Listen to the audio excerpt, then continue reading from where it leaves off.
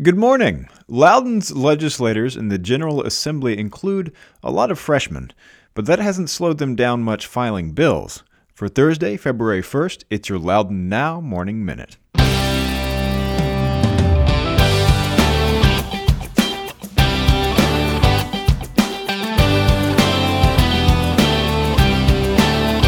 Big news! The Fairfax Christian School is moving to Loudoun County. For over 50 years, the Fairfax Christian School has been an award-winning university prep school serving kindergarten through 12th grade. With small class sizes and personal attention, the Fairfax Christian School is a safe place where every student will learn and grow. The school is moving their campus to a new 50,000 square foot facility located on 15 acres near Dulles Airport. For more information and to enroll your child, visit their website at fairfaxchristianschool.com. That's fairfaxchristianschool.com. Thanks for being with us. I'm Rence Green. Loudoun's General Assembly delegation is pushing bills in the Senate and a newly rebalanced House of Delegates, ranging from local problems like tolls on the Dulles Greenway and rural broadband access to statewide issues like redistricting and net neutrality. For example, every Democrat representing Loudoun in the House of Delegates got behind a bill that would require the three school systems that do not offer universal full-day kindergarten to adopt and implement a plan to phase it in. Loudoun, Virginia Beach, and Chesapeake are those three remaining school districts in the state that do not provide a full school day to every kindergartner. In Loudoun, though, this is something we're actually already doing. Loudoun's elementary schools have expanded their full-day kindergarten offerings each year. By this fall, assuming the school board adopts the budget drafted by Superintendent Eric Williams, 93% of Loudoun kindergartners will attend a full day of kindergarten. Williams has said, although he does have a plan to hit 100%, reaching that mark will mean more money to build more classrooms. Newly elected Democratic Delegate David Reed said he has proposed legislation to address that. He has sponsored a budget amendment that, if approved, would provide $3.25 million in matching funds to help pay for those classrooms. He said he got together with legislators from Virginia Beach and Chesapeake to draft his bill. It would also require the three school divisions that do not yet have universal full-day K to share their plans with each other. Reed has also introduced a bill that would put a 4-year freeze on in-state tuition increases retroactive to last fall's tuition rate, and that would put a cap on what colleges can charge for room and board. He's got another one that would implement distance-based tolling on the Greenway. Meanwhile, Delegate John Bell thinks he may have another way to tackle tolls on the Greenway, and the fact that local legislators have so far been powerless to bring them down. The Greenway recently filed paperwork to raise tolls another 10 cents, a fairly routine process after previous General Assembly legislation took away much of the State Corporation Commission's ability to deny or reduce those increases. One of John Bell's bills would direct the Department of Transportation to study the possibility of purchasing the Greenway, something that has been studied in the past and each time found to be prohibitively expensive. But he says VDOT was looking at buying the Greenway outright. His idea is for the state to buy partial ownership of the Greenway, giving the state at least a seat at the table. It could also mean the Greenway sees a reduced tax burden and stops paying for the state police patrolling the road, clearing the snow, and other expenses. He said those savings could then be passed on to the commuter. And he has continued the General Assembly's push to combat the opioid epidemic with bills that would limit how many days' worth of painkillers can be prescribed at once and requiring health insurance to cover alternative pain management medications, particularly for people recovering from addiction.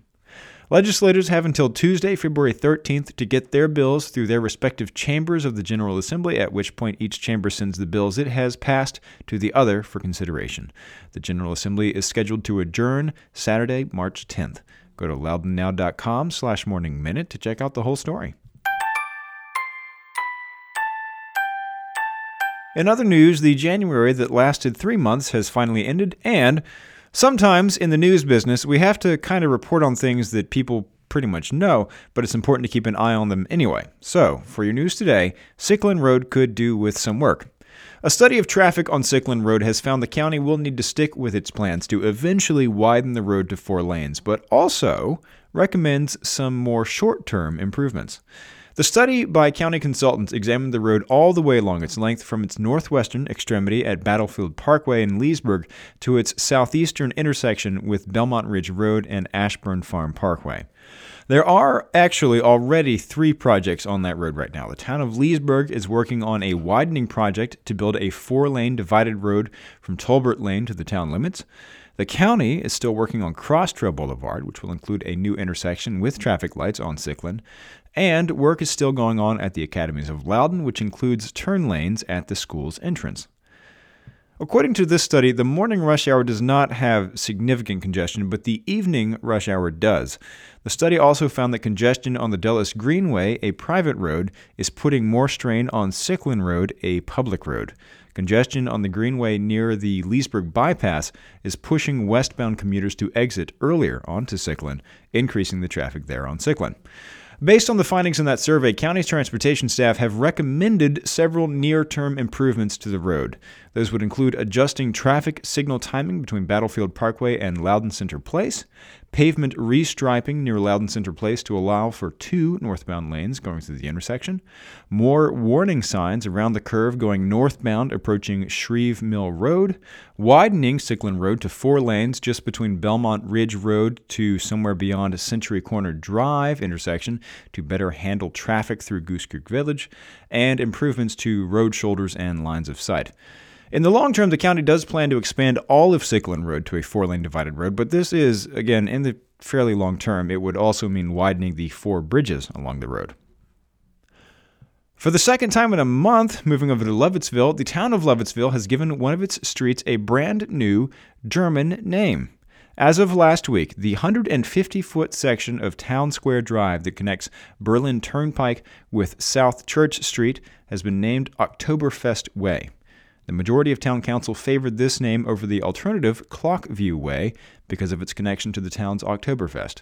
2 new street signs will be up by March, and this comes only 2 weeks after the council voted to rename a portion of South Church Street to Kirche Street. And Robert Brantley has joined the Board of Trustees of InMed's Family and Youth Opportunity Center in Sterling. In his day job, Brantley is the Senior Director of Air Transport and Mission Solutions for Rockwell Collins. InMed is an international nonprofit humanitarian organization that has been serving low-income communities in Loudon since 1994. InMed's Family and Youth Opportunity Center provides a continuum of care from prenatal through adulthood with child development and family education, after-school academic enrichment, skills development and job readiness services, homelessness intervention programs, and intensive case management for families in crisis. Anyway, you can get the full story on this and all these stories over at loudonnow.com. On today's Get Out Loudon calendar, Laura E. Christensen, curator of manuscripts and archive at Thomas Balch Library, will be leading a class on identification and care of photographs at the Balch Library today at 10 a.m. She'll guide you through a practical approach to the identification and preservation of photographs from the daguerreotype to the inkjet print. Get the details on this event and check out the rest of the event's calendar at getoutloudon.com. And if you like the Morning Minute, get out your telegraph machine and